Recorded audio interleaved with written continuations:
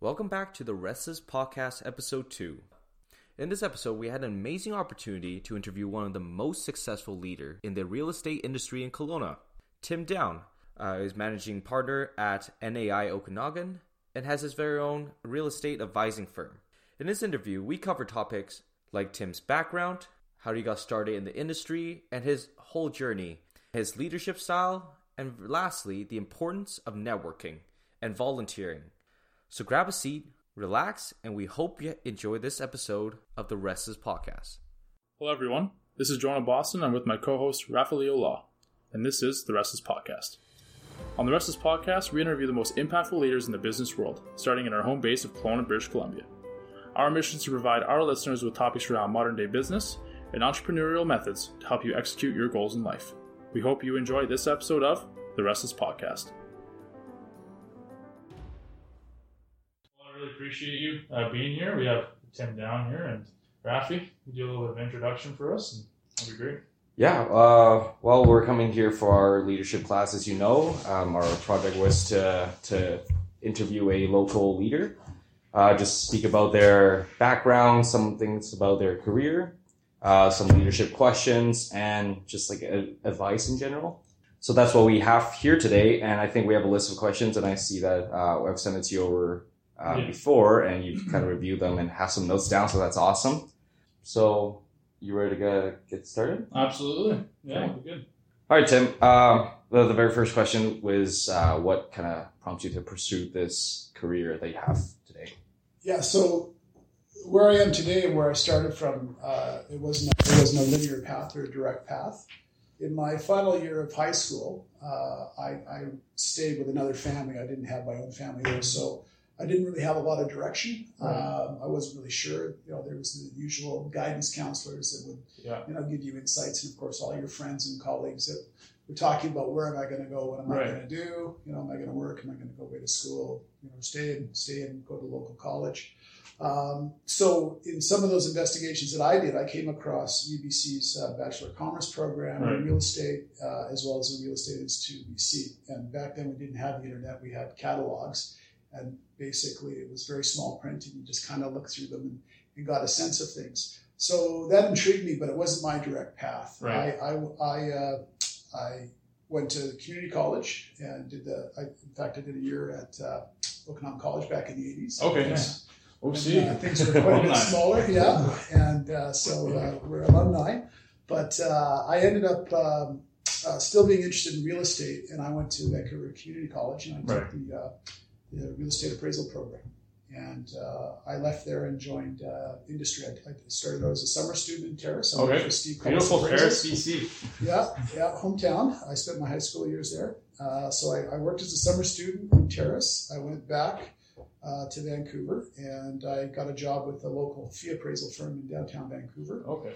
And I did that for a year, and then there was another opportunity that came up with a bigger corporation called, at that time it was, it morphed into Royal LePage, but it was an appraisal division that didn't exist, or doesn't exist now. And I worked there for a year. And a couple of my friends that I went to college with and graduated with, they started working for a company called BC Assessment Authority. It's a government agency that provides property assessments on an annual basis for property tax purposes. And that's for the provincial government and local governments. Okay. So there was some opportunities there. They spoke very highly of it. And it was more structured and focused on foundational real estate knowledge and appraisal skills. The field that I was in, it was basically a lot of driving, not a lot of oversight or support. The fee structure fluctuated with the amount of work you did in a day. And it just didn't seem very redeeming to me as a job. This sounded a little bit not only stable, but more formal. So I interviewed for a position in Terrace. Places. There wasn't a lot of people that wanted to go there. No kidding. Do you want to expand on how's your experience in Terrace? You want to expand on that? Yeah. Well, I will after I finish this up. But I'll give you some more feedback on that. So I worked in Terrace. I started out as a probationary employee, and I worked into obviously full time. Right. And then I became a senior supervisory appraiser. And this was in 1990, 97, I decided that it was time to grow beyond that. Okay. There were some changes, the northwest of the province always fluctuated with lumber prices, and it was in a downturn, and there was lots of issues going on, and it's very isolated. I met a nice gal there, and we got married, and we had a child, and we had another one on the way, and we just decided it was time for a change, and so we moved to Chilliwack, and I worked there for 4 years. Then I was recruited by Colliers International to manage their Western Canadian property assessment tax appeal group. And I did that for 5 years. And then I was recruited by PricewaterhouseCoopers. And I did that for a year. And then I decided I didn't want to be told where I had to live or what to do. And I relocated to the Okanagan and opened up my own consulting firm and got on with licensed real estate sales and leasing. So that's sort of the background of how I got to this position. There's no one direction, what prompted me to do it. I had just an inkling of an interest in real estate, and I just kind of found my way through it. So and in doing so, there was a lot of foundational knowledge that I was able to gain too. And so real estate appraisal, the way I approached it and the way I learned, I got to experience all forms of real estate assets and how to value them. And then I could translate that into real estate sales and leasing. A lot of people get into real estate and sales and leasing without that knowledge. And so I've been fortunate that way. And in the process, I eventually was able to my own commercial brokerage firm with people that I wanted to work with. Nice. Yeah. You're able to network pretty much throughout the whole journey too, right? I think we're all social beings. So you're going to connect with people. I have, relationships with people in the industry, right across Canada and the US and Europe and Asia. And, if your LinkedIn is a testament to who you are, I've got, 2,700 connections on LinkedIn, right? Mm-hmm. But you always have those opportunities. And what's really great in this environment, not only with the internet, but every one of those connections is a connection to somebody else. 100%. And what's key is to keep those relationships, to honor them and nurture them, and use them to evangelize you as your marketing extension. Because good people always refer good people to services. Exactly. Right? Sure. Yeah. Exactly. Yeah, it must have been a little bit different being up north in Terrace. So you must have learned a lot of different angles of what you do now. And I wasn't born there. I moved there in my high school years. Right. So, and I lived all over the province, and so I had some different experiences, and I was able, with my family, to leave and do different things. The people are great. It's very isolated. The weather can be awful. Oh yeah. You can miss summer completely. And in terms of the work itself, there's a variety of things. I mean, it's not a major city, but there are assets up there. And it's also very challenging because there's not a lot of things going on in some jurisdictions. Right. There's no sales to measure, so you're guessing sometimes. You're using your insights, your best instincts, and it can be very challenging that way. There's just geographic distance to travel. Like in our area, we went from Atlin over to Haida Gwaii, Queen Charlotte Islands, and we went down just above Princess Royal Island, and we went all the way over to Burns Lake, Houston. Yeah. And then so that's a big territory, right? And everything in between. And I can tell you about being chased by grizzly bears and all sorts of. Well, fishing was something else. We didn't fish while we were working, but there's all sorts of things you can experience, right? Oh, no kidding. So it's a different experience than working in the city. Oh yeah, for sure. But if you like being outdoors, then Terrace is a great place. There's fishing and hunting and skiing and it's got everything. Yeah.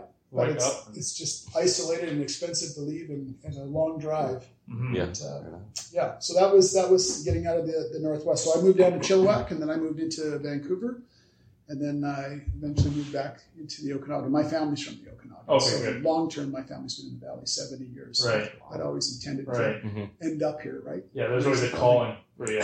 Yeah, we always spent summers here. We had a place on Kalamalka Lake. So, nice. Yeah. That's not too bad. Yeah. Awesome. Perfect. So you did mention about establishing connections, always maintain that. So, the connections will give you better connections when you do need some assistance.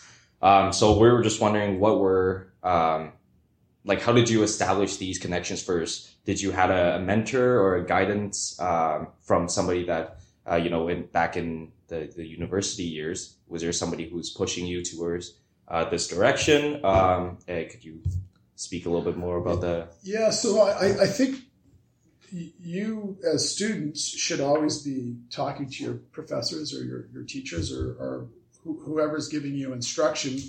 And the reason why you should be is they have industry contacts. Right. Now, don't rely on them, but they should be providing you some guidance. So I would always start there. And if industry, like myself, we always touch base with people on that side of the academic fields because they're identifying the best and the brightest. Mm-hmm. And once again, good people, refer good people. So that would be your start. Don't rely on it, but they're a good indicator of where they see you and what insights they can give you. Right. Your best opportunity is always to try and, first of all, figure out where your interests are. Mm-hmm. And where your interests are, your passions typically lie. And it's easier to get excited about doing something and going above and beyond the typical, right? Right. For myself, in college when I went there was a lot of people that were going back to school. They'd been out of the workforce or they were retraining. They were coming out of, like adult educated. They were students, so they were students, but they were mature. They'd already had life experience, and they were changing their career. Mm-hmm. And so, I mean, I've always sort of gravitated to the older, more mature individuals. So those are those people. But we were all in the same boat, learning the same subject matter. Some people say that their parents or their father and mother. I mean, I had a very entrepreneurial father who, was very successful, but that doesn't mean that they give you, that guidance or support, right? Yeah. Right. Sometimes they can be more firm of hand and tell you when you're, yeah. socializing more than you should be and Right. get your act together and start thinking things through, right? So there was some of that. Obviously, my father, played a bit of a role in that. But once you get involved in the workplace environment, you naturally gravitate towards those things that you feel comfortable with. I mean, in my sense, I would always seek out who the supervisors or managers were and, right. and make it known to them that I was interested in learning and growing and taking on new challenges and tasks, and hopefully demonstrating to them that I was capable. And once they had that trust and assurance that I could do the job, they would probably give you more opportunities to experience things. Right. And then they have their insights, right? And once again, good people promote good people. So there's no one way to go about it. I think you as individuals will notice and appreciate certain qualities in individuals that you come to work with. And then try to connect with them on a level that demonstrates your interest and competency. Right. And I'm not talking about sucking up or kissing ass or whatever else. Climbing a ladder because it's a ladder that needs to be climbed. You got to demonstrate competency and professionalism, and people will support you, right? And that's being able to do the work and starting off in the mailroom and learning every aspect of it. Right. Sometimes there's nothing wrong with that. You have because they'll go through it quickly. Yeah. Yeah, but there's some people that don't want to do that, right? And Sure. your generation gets accused of wanting to cut, cut the path to the higher position, and those that put in the work, typically do well. Right. Patience too, right? Well, there's nothing wrong with patience. Is hard when you're young and you're ambitious and you want and you see yourself in a position that you're going to be successful. Yeah. But you don't know what you don't know. That's right. Yeah. And so being open and learning. I mean, just being open to that continuous learning mindset is really critical. Right. In every aspect of your life, right? Yeah. Yeah. Perfect. So you're basically saying just, lifelong, there is going to be somebody who's always there to kind of guide you, and you want to always find somebody who can mentor you and help you along the way. Well, I think you're going to find that there's going to be multiple touch points. It could be a friend right. that tells you, hey, maybe you shouldn't go out tonight if you got an interview tomorrow. Right. Could be the other friend saying, hey, let's go out tonight. You know, who gives a shit if you have an interview tomorrow? Right? So you need to make those decisions. And you know, there's always going to be those individuals you've grown up with. You trust their advice, their instinct, and their concern for you. And it could be a father. It could be an uncle. It could be a mother, an aunt, a grandparent. But in the business world, you know, there's going to be those people you've worked with and had experiences with that are going to share their experiences with you. Right. And a lot of times it may not be a peer because it is a competitive world out there. And some people, you know, just hold things in tight. I know in my experience in the business programs, it can be very competitive, and it doesn't matter what program you're in. And so it's hard to collaborate when you think that by giving something up, someone's getting an advantage over you. But there's nothing more revealing and rewarding when you're confident enough to do that. Because your success isn't built on their success. Right. That's true. So, and that's a hard thing as a business person and an individual when you're measured by your success in the classroom, right? That you're being evaluated by the work that you produce, right? You guys have been in work groups where someone does a lot of the work and someone doesn't do a lot of the work, right? So, you know, everyone gets the benefit from that. And if you put the work in, I believe you get the benefit. Those that coast on others' efforts at some point get discovered.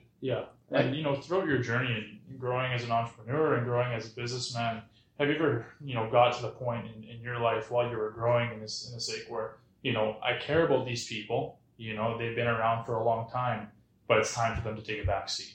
You know, if they're not on the same level as me with regards to the goals that I have and the success I want to obtain, was there people in your life that you kind of had to say, you know, be honest with them and say, you know, it's time for you to, you know, take a back seat and be honest about it? I think what you have to ask yourself is, you know, there's a human approach of first of all, you want to treat people well. Right? You want to be treated as you want to be treated, the world in the world, right? Do unto others as you would have them do unto you. That goes without saying. In the business world, you can have the old Jimmy Pattison where, you know, the lowest salesperson every month gets sent down the road, right? How true that is, it doesn't matter. It's a theory. So the question for you as an individual is, first of all, are you comfortable behaving that way?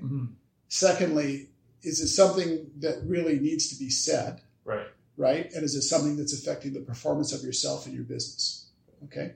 So to say that someone's not doing their best, you know, there's a lot of communication and more information required. You know, you need to really understand if you're in a leadership role, is that person struggling because something's happening at home that you're not aware of?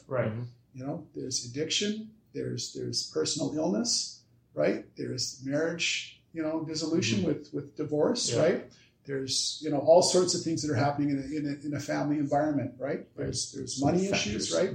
So you need to be able to, without getting too deeply into someone's personal situation, understand where they're coming from, give them that opportunity to share with you if that's affecting their performance. But the first thing you need to is say, hey, you know, if it's, you know, whoever it is, say Jim, you know, what's going on? I notice things are starting to, you know, slow for you. Are you doing okay? What's happening? Do you want to have a chat? Is there anything that we can do to help you, right? So versus, hey, I've noticed, you know, Jim, you've been sliding for the last 3 months. If you don't pick up your socks in the next couple of quarters here, we're going to have to make a different decision. In the corporate world, it used to be you went from the corner office out closest to the exit door and then you were gone, right? So that was kind of how you were measured. If you're performing, signs. but that doesn't mean that's the right approach. And you know what? Not everyone's redeemable in terms of, it may not be the right environment. Maybe they were forced into this job because the economics made them take it. They're comfortable. They don't want to change, right? As long as they're performing, I mean, you know, there's all different matters of performance that you can talk about financial. There's also office culture. And it's okay not to be the top performer if you're not driven by that. If you're satisfied with sort of status quo and you're meeting your objectives, but you're not setting the world on fire, you know, those people are still hitting singles and helping you win the game.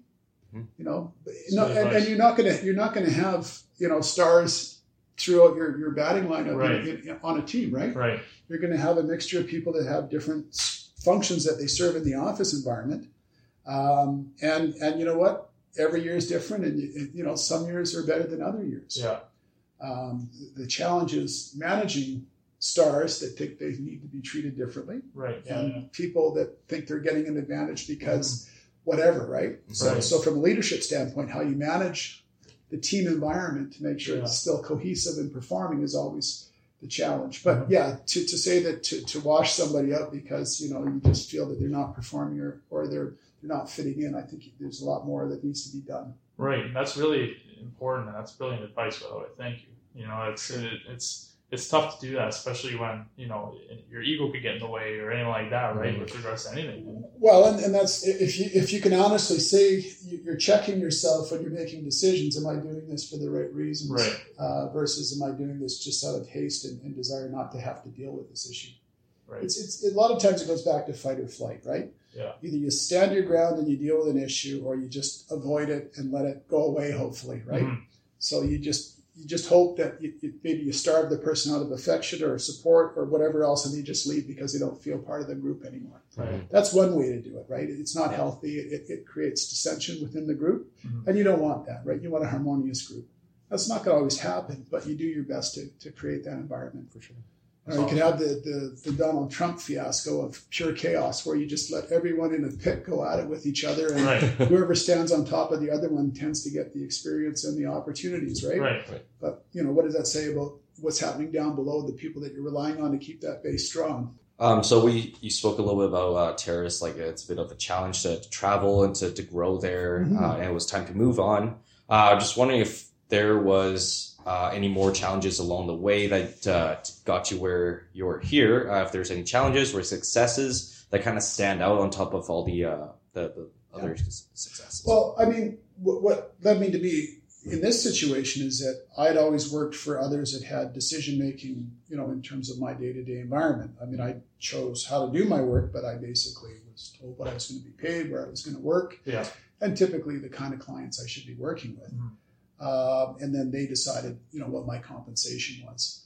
So I had done that for many years, and I always thought there was a better way to do it. So after many years, I mean, I've been in this industry over 30 years, I decided that I believe that I could just represent myself and others in a business environment where we would collectively succeed. So I was able to connect with individuals who I've known for a long time. Mike Geddes here for 30 years. He's a local Kelowna fellow that grew up here, and I worked with the Colliers for a period of time, and we went in separate directions and came back together. Another fellow, Tony Parmar, who's a colleague and principal here, we worked together at BC Assessment in 1990. He went away and did a bunch of things, ended up back in the Okanagan, and the three of us decided that, at my urging, that we should start our own real estate company. So how I got there was I had the opportunity to experience other work environments.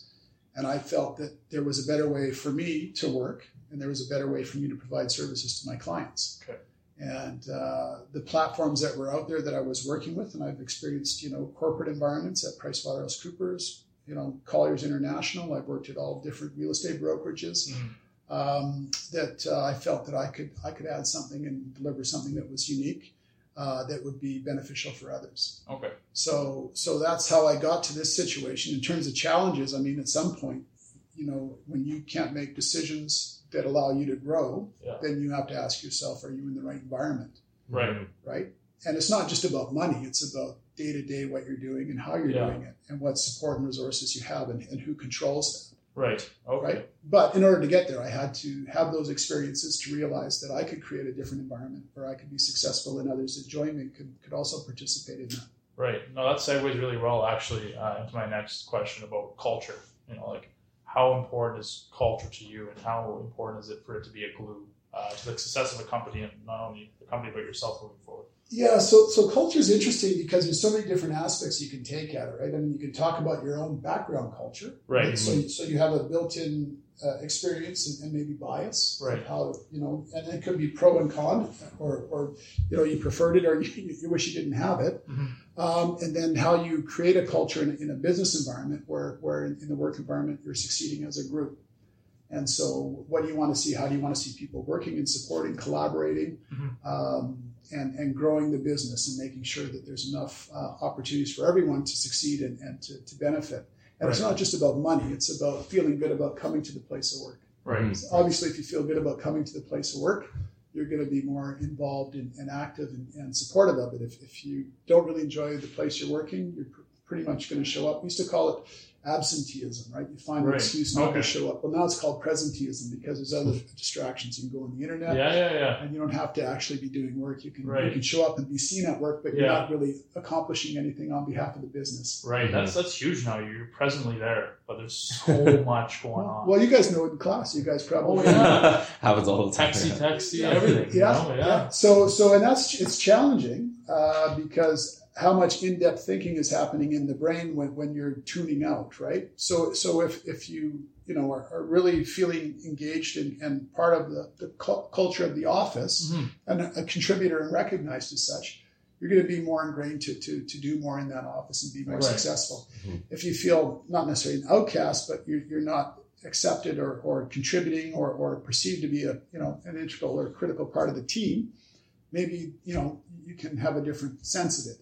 Okay. And the challenge you have out of all of that is that you get these little sometimes camps that are created where someone has an issue and they draw other people into their issue, right? And pretty soon it can become a cancer, and then you got to figure out, diagnose it. By the time you get there, you've got a bunch of feelings and attitudes and behaviors that may not be based on anything that's rational or solvable, but someone's come up with a position that they want someone else to support them in. So you can't solve everyone's issues, right? And you can't keep issues from someone's outside personal life coming into the office. But you can still be engaged enough to know that if it's a problem, you got to deal with it and understand what it is, and then make sure everyone else is aware, that there's other mechanisms to assisting someone without just saying, "Oh, poor you," or "Geez, that's really a horrible thing that happened to you." And people have different ways of dealing with controversy or challenges in the workplace. Some people, you probably are studying different behavioral mindsets, and I think the Myers-Briggs tests or whatever you guys do now. So, those are good rudimentary things to understand about yourself first, right? So what you're projecting, and also to be somewhat empathetic and understand how someone else is approaching you and what information, because we all give off different things. Right. When you have a spouse, you're going to find out it's a continuous work, man. It's a job in itself. Well, associative marriage. Right? Well, a happy wife, happy life, my friends. Or whatever your preference is. Whatever you want to do. It doesn't have to be a wife, right? So anyway, at the end of the day, culture is definitely important. Right. I think sometimes there's too much put onto it. We're all social beings. We all want to be appreciated and accepted and supported and nurtured to do what we want to do. And do it to the best of our ability. Right, sure. And if you have the right environment, people will go through walls for you. They will stick with you when the chips are down and things aren't looking so good. If you've supported them and you've filled up their emotional bank account and supported them, and you need to draw that down because something's happening with you, they'll be there for you.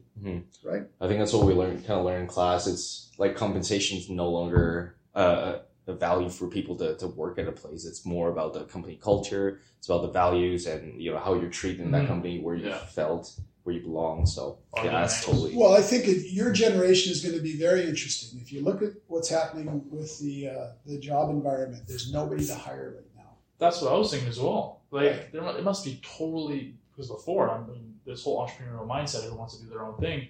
When you're looking for candidates, it's like scratching your head half the time. You're like, who do we got, right? Because everyone wants to do the same thing now. Right? Well, I think your generation is going to be very challenging for us. Right. Because first of all, you have a different mindset. You've been raised in an environment by parents that say you can accomplish and do whatever you set your mind to. Right. And we're going to support you. And if you need to stay home till you're 30 to get it sorted out, well, we're here to support you. Yeah. My generation and previous generations was like, we couldn't wait to get out of the house. We couldn't wait to have a car. We couldn't wait to have our own apartment. Right. And our summer work typically allowed us to pay for those things and go back to school and still be able to put beer in the fridge and that kind of thing, right? Your generation, costs are higher. Yeah. You don't necessarily need a car. You got this continuous distraction with the internet and cell phones, right? And you're being nurtured by parents that want you to succeed and they truly believe that you're unique and you have unique things to give. And in a work environment where employers like myself are looking for good people, you have a choice of where you can work. And typically it's been my experience. And I think I mirror what you are, because I left when I felt that I wasn't, excelling in my career or getting things out. I just moved on to the next thing. I said, thank you very much. I'm not going to sit here anymore if I'm not growing. I moved on. Well, I think in your, experiences that you're going to have, the mindset I believe that you're coming with is, am I engaged? Am I supported? Is this interesting to me? Am I learning something? What value am I getting? Mm-hmm. If it's not there, you know what? I don't care if it's, an extra $5,000 a month, right, or whatever else. I need to move on and get other experiences, because I think you're a little bit more altruistic. Yeah. I think you believe in what you believe in firmly. And I think you have better options than when my generation came along. There wasn't a lot of those jobs. We had a lot of, softening economy, interest rate issues. Mm-hmm. So, there's going to be plenty of opportunities for you gentlemen. As long as you keep, focused and moving forward. Mm-hmm. I wouldn't be mercenary in saying, one more dollar makes me move. I would be more strategic and tactful about what it is that I want to get at. What's my long-term goal? What do I want to achieve? And what are the foundational things that will get me there? Right. Mm-hmm. Right. Time will just catch up with you. Trust me on that. Yeah. Yeah. But get the core competency and foundational skills, and then apply those over and over again repetitively, and demonstrate to the people that you report to, and that are going to allow you for promotion and opportunities to see that you've got those competencies. Mm-hmm. And they will give you more and more. Trust me. Yeah. Yeah, there's lots of stuff on the desk that they want to push off to somebody else. No kidding. So I think we have enough information about your backgrounds, where you come from, and your career. It's great, but this is a leadership class, so we'll move on to the leadership part of the interview. So one of our questions was, what does leadership mean to you, and how has it made you successful? And I kind of want to tie it to the next question, just to make them a whole, and what makes you different from other leaders in this industry. It's a hard question. So you can look to, sort of the dictionary. What does leadership mean? What's the literal interpretation? Mm-hmm. Leadership means taking responsibility. Yeah. Right? It means being responsible for yourself, to take the lead in how you approach your life. Mm-hmm. And it's also about how you support and direct others. So when you become a leader, like in anything that you're involved with, you're not only responsible for your 24 hours in the day. Yeah. You're responsible when you come to your place of work or whatever it is that you're doing. Right. Whoever's relying on you for leadership, for their hours in a day, and to ensure that they're supported, that they're communicated with, that they're given the resources, mm-hmm. and they're allowed to use those resources to their best ability with your oversight. And it's trust.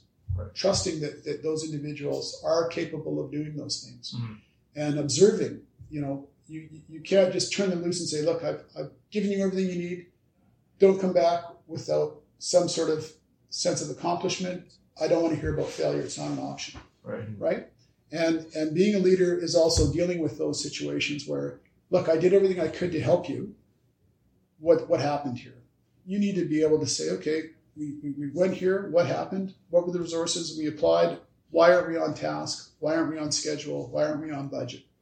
What can I do to help? What did I miss? Mm-hmm. What should we be doing collectively together?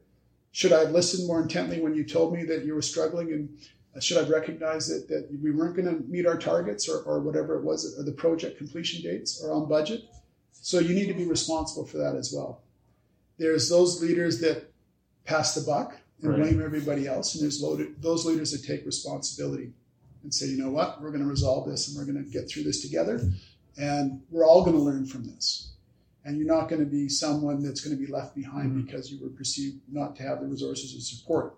So a leader needs to always be open to things happening around them. You need to be constantly seeking knowledge, getting confirmation that you've been heard, and that people are able to go away and do their job. You need to be checking in with people, mm-hmm.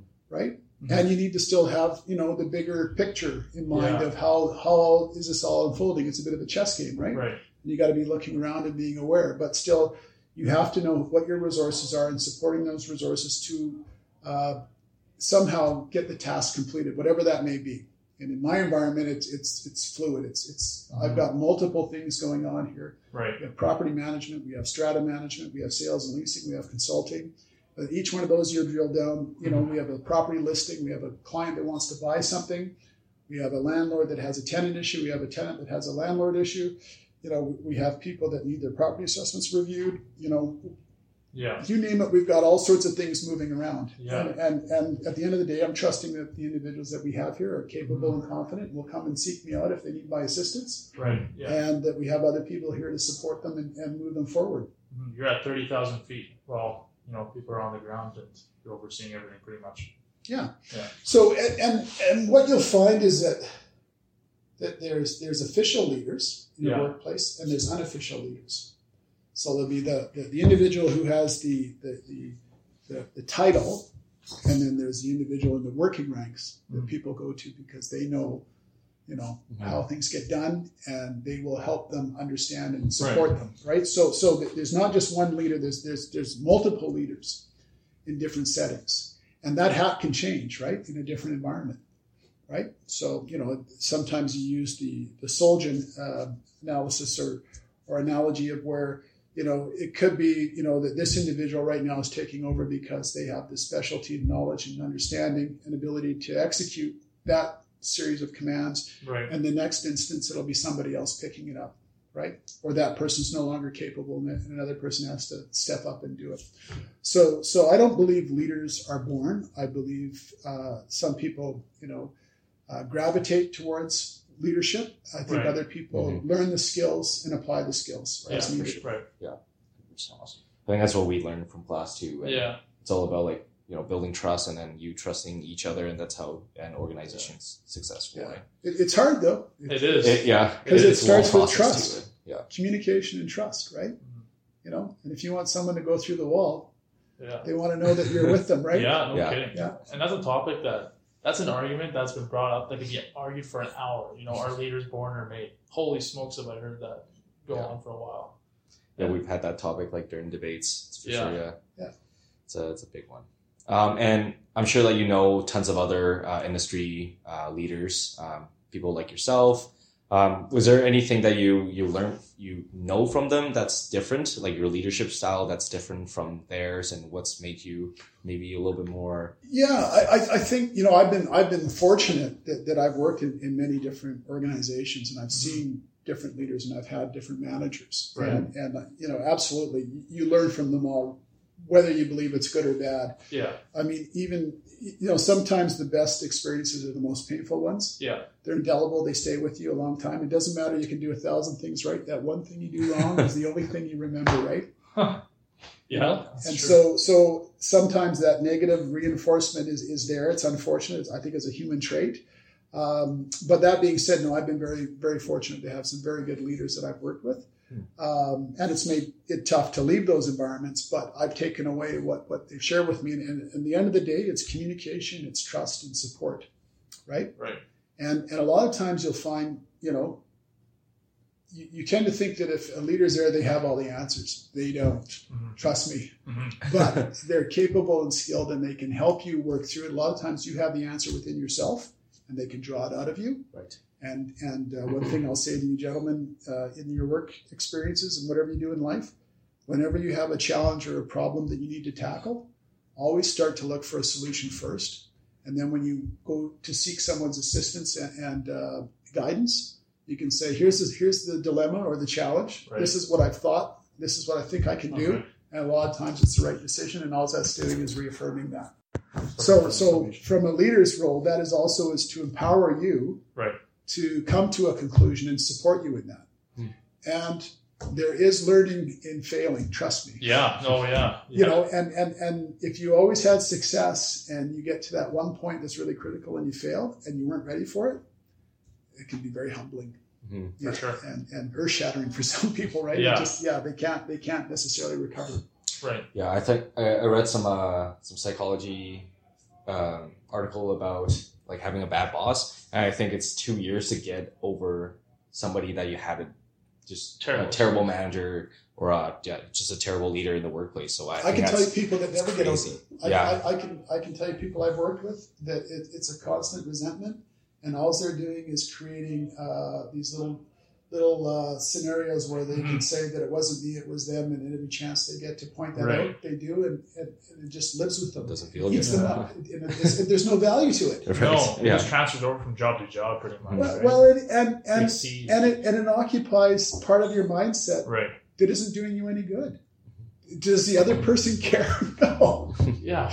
And it's too bad that they had that impression, and Yeah. I'm sure, unfortunately, I may have given that to others myself, Right. And that's part of a leader learning and growing. No one does it by design. I mean, then you'd be a sociopath or a psychopath, right? Sure. But there are things that in the heat of the moment, you do things and sometimes you're wrong, right? And it's like learning, right? Yeah. It's like being a coach. Sometimes you just didn't recognize, and how many professional athletes you hear say, I had the worst coach. He told me I'd be a failure and I'd never make anything out of myself. Yeah, that's right? the best. Well, here I am, George Smith. That's right, yeah. Right? Yeah.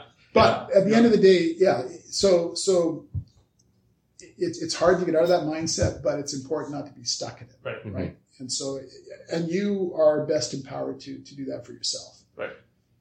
Awesome. So we talk about the bad side of leadership. So we were wondering what are some of the most rewarding things about leadership for yourself? Well, I think first and foremost is if leadership is working, you have that culture and that environment and that success in the workplace, right? Which leads to, the bottom line results, that monetarily you're succeeding, but you're enjoying coming to work, that people in the marketplace are talking about your business positively, that you're getting referrals, that clients are coming back.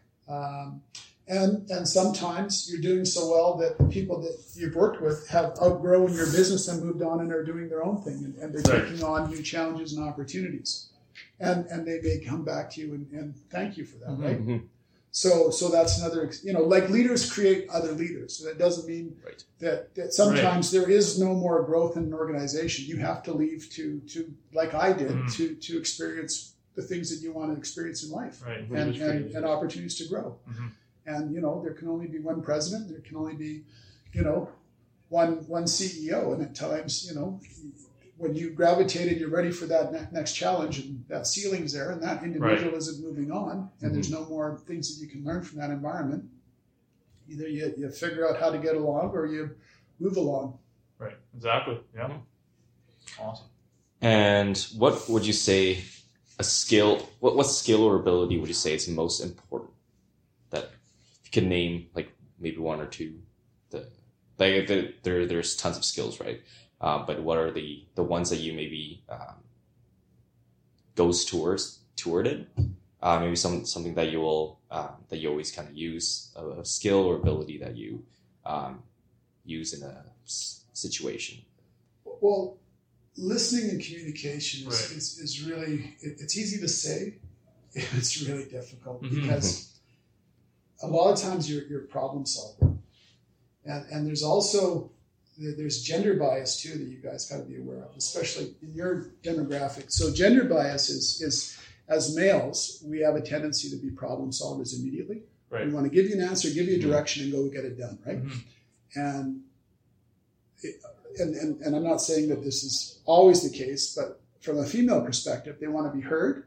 They want you to let them know that they've been heard, and to work with them in a collaborative way that comes to a solution. And I'll tell you, a lot of times that's the better solution.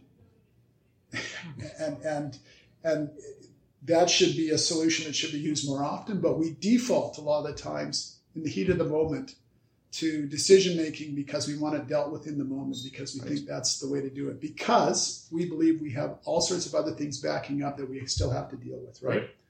So it's really hard, but you need to be focused and centered on the conversation. Be present.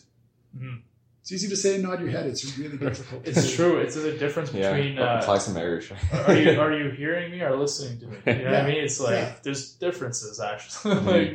Well, and allow the individual...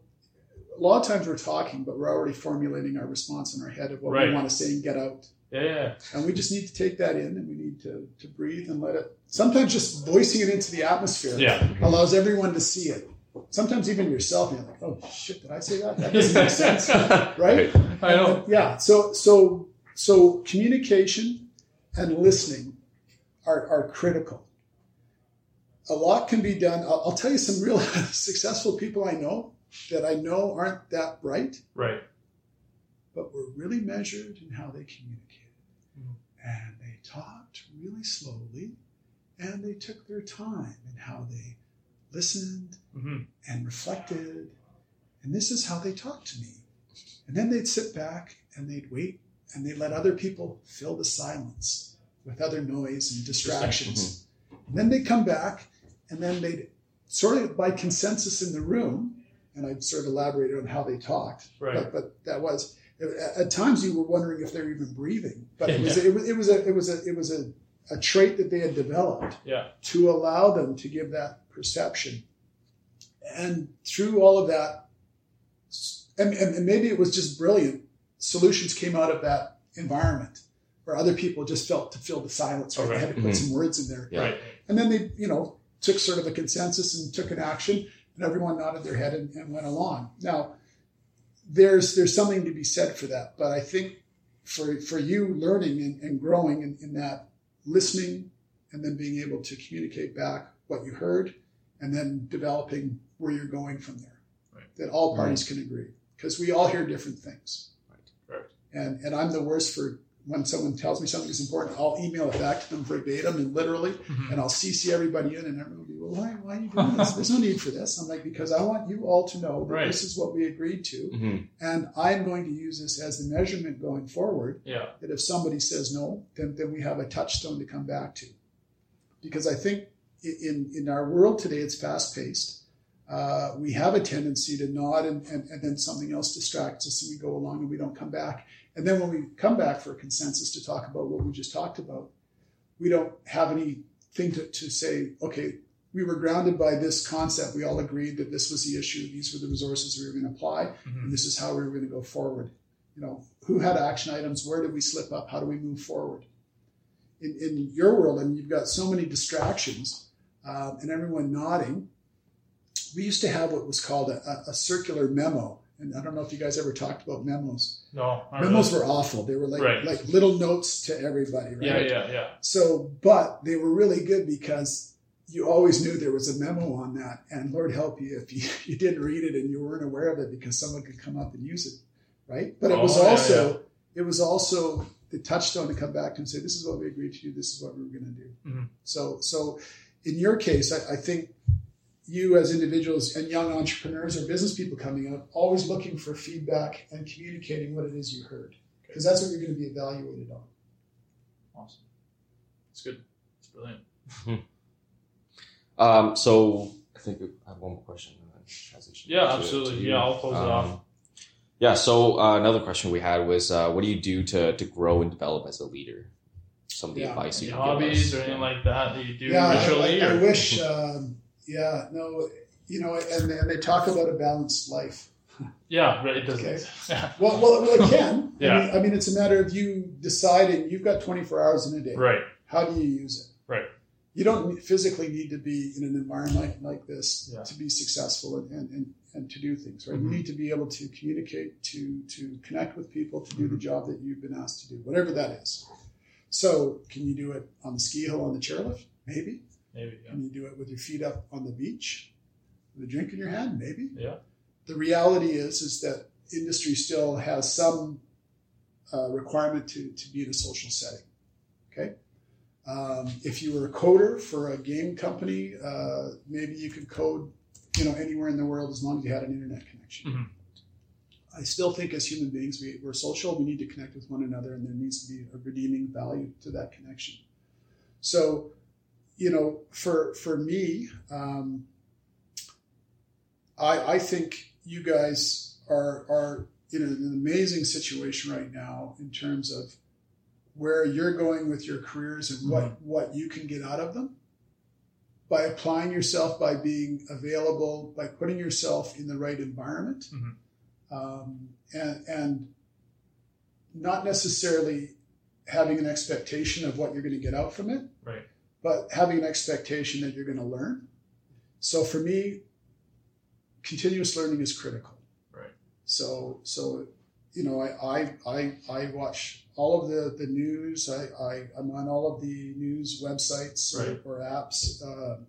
Like there's the Vancouver Sun, there's Vancouver Province, there's the Western Investor, there's the Wall Street Journal, there's Bloomberg, there's Maclean's, there's the Globe and Mail, there's the Toronto Star, there's the National Post, There's New York Times, there's the Washington Post, there's the San Francisco Chronicle, there's BuzzFeed, there's, all of these things, right? So and I do read these things. Right.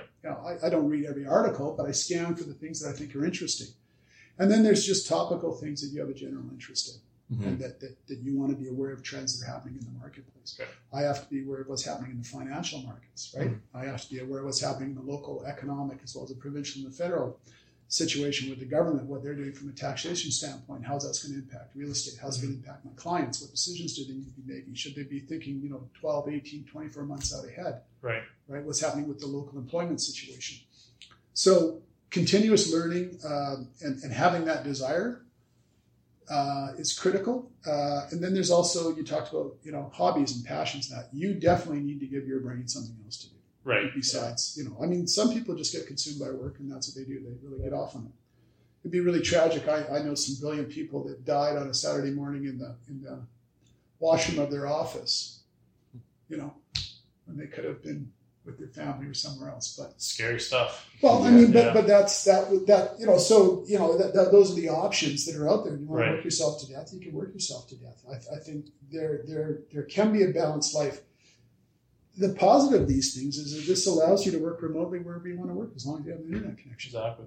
Yeah, that's extremely so you can travel and you can be available to work. Right. Balancing that when your kids are talking to you and you're not paying attention while you're on holidays, or you're on the laptop continuously, by the poolside and everyone else is having fun, but you're still working. That's not a good strategy. But if you get up at 5 a.m. and you bang off 2 hours of work for emails, grab a coffee, grab a quick nap, head out to the beach with the family, come back at 2, little downtime, you check the emails, right?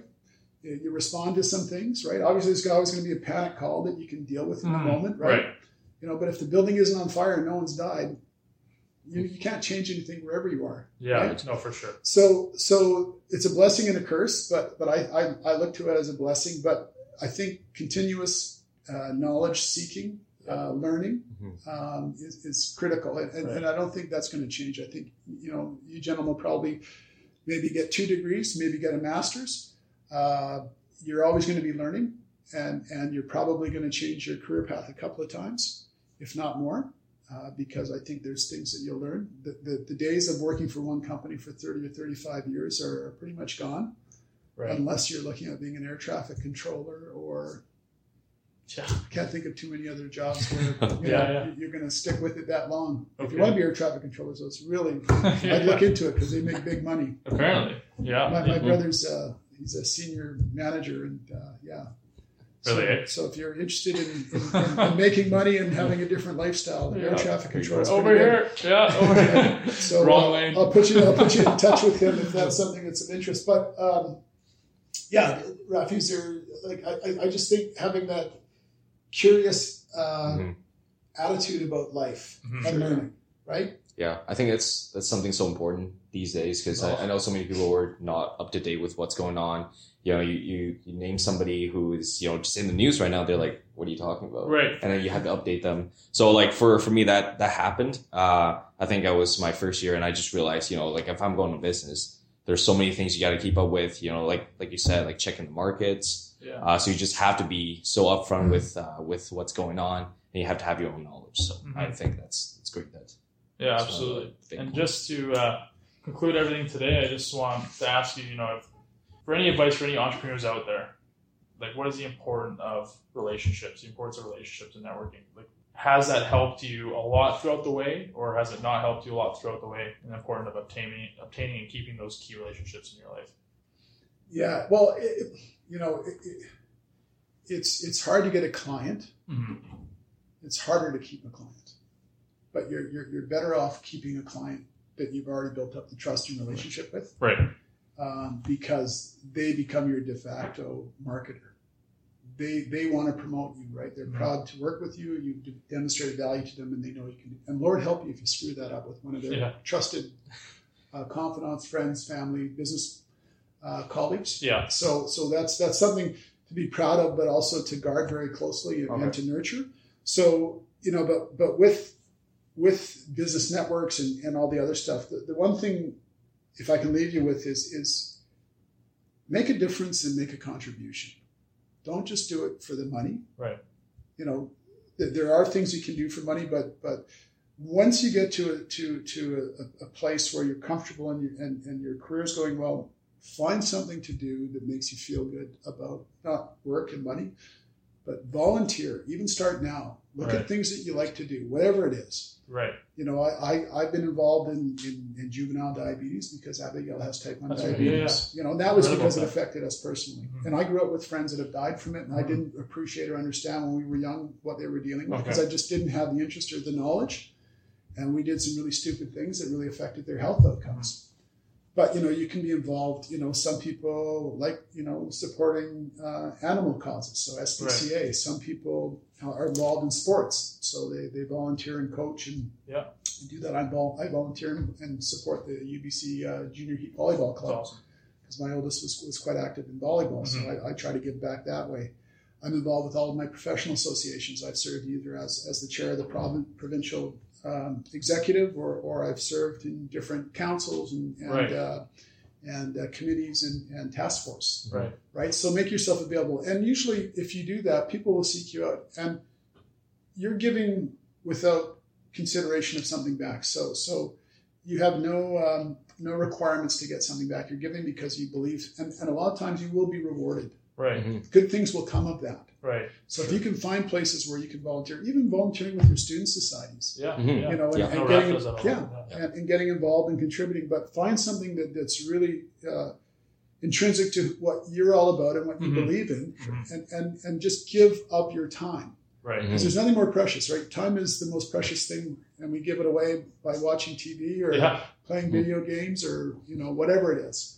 But if you can find something like that, you're going to connect with other like-minded people, and there will be benefits and consequences to that, where you never know who you're going to bounce into, the 6 degrees of separation, and that will lead to other opportunities. And by doing something positive and helpful that makes you feel good about what you're doing, there's always something that typically comes back. So if that's something I can leave you with, get involved with whatever associations you're involved with, first and foremost from a business standpoint, but also look for, if it's cancer, if it's stroke, if it's whatever, right? Right. Do something for the community. Help out. Make a difference. Right. That's perfect. Mm-hmm. That's awesome. So that concludes it today. And we really appreciate your time. And that was brilliant advice for anyone who's going to be listening to this and the class especially, and for our professor. It goes a long way. So, well, everyone, we hope you enjoyed this interview. A big special thanks to our guest, Tim, for being here. On next week's episode, we interview a local entrepreneur, Adam Dio. Adam is the founder of a local marketing firm called Silverback Marketing. To learn more about his story, please tune in to next week's interview. Thank you for listening to this week's episode of the Rest Is Podcast.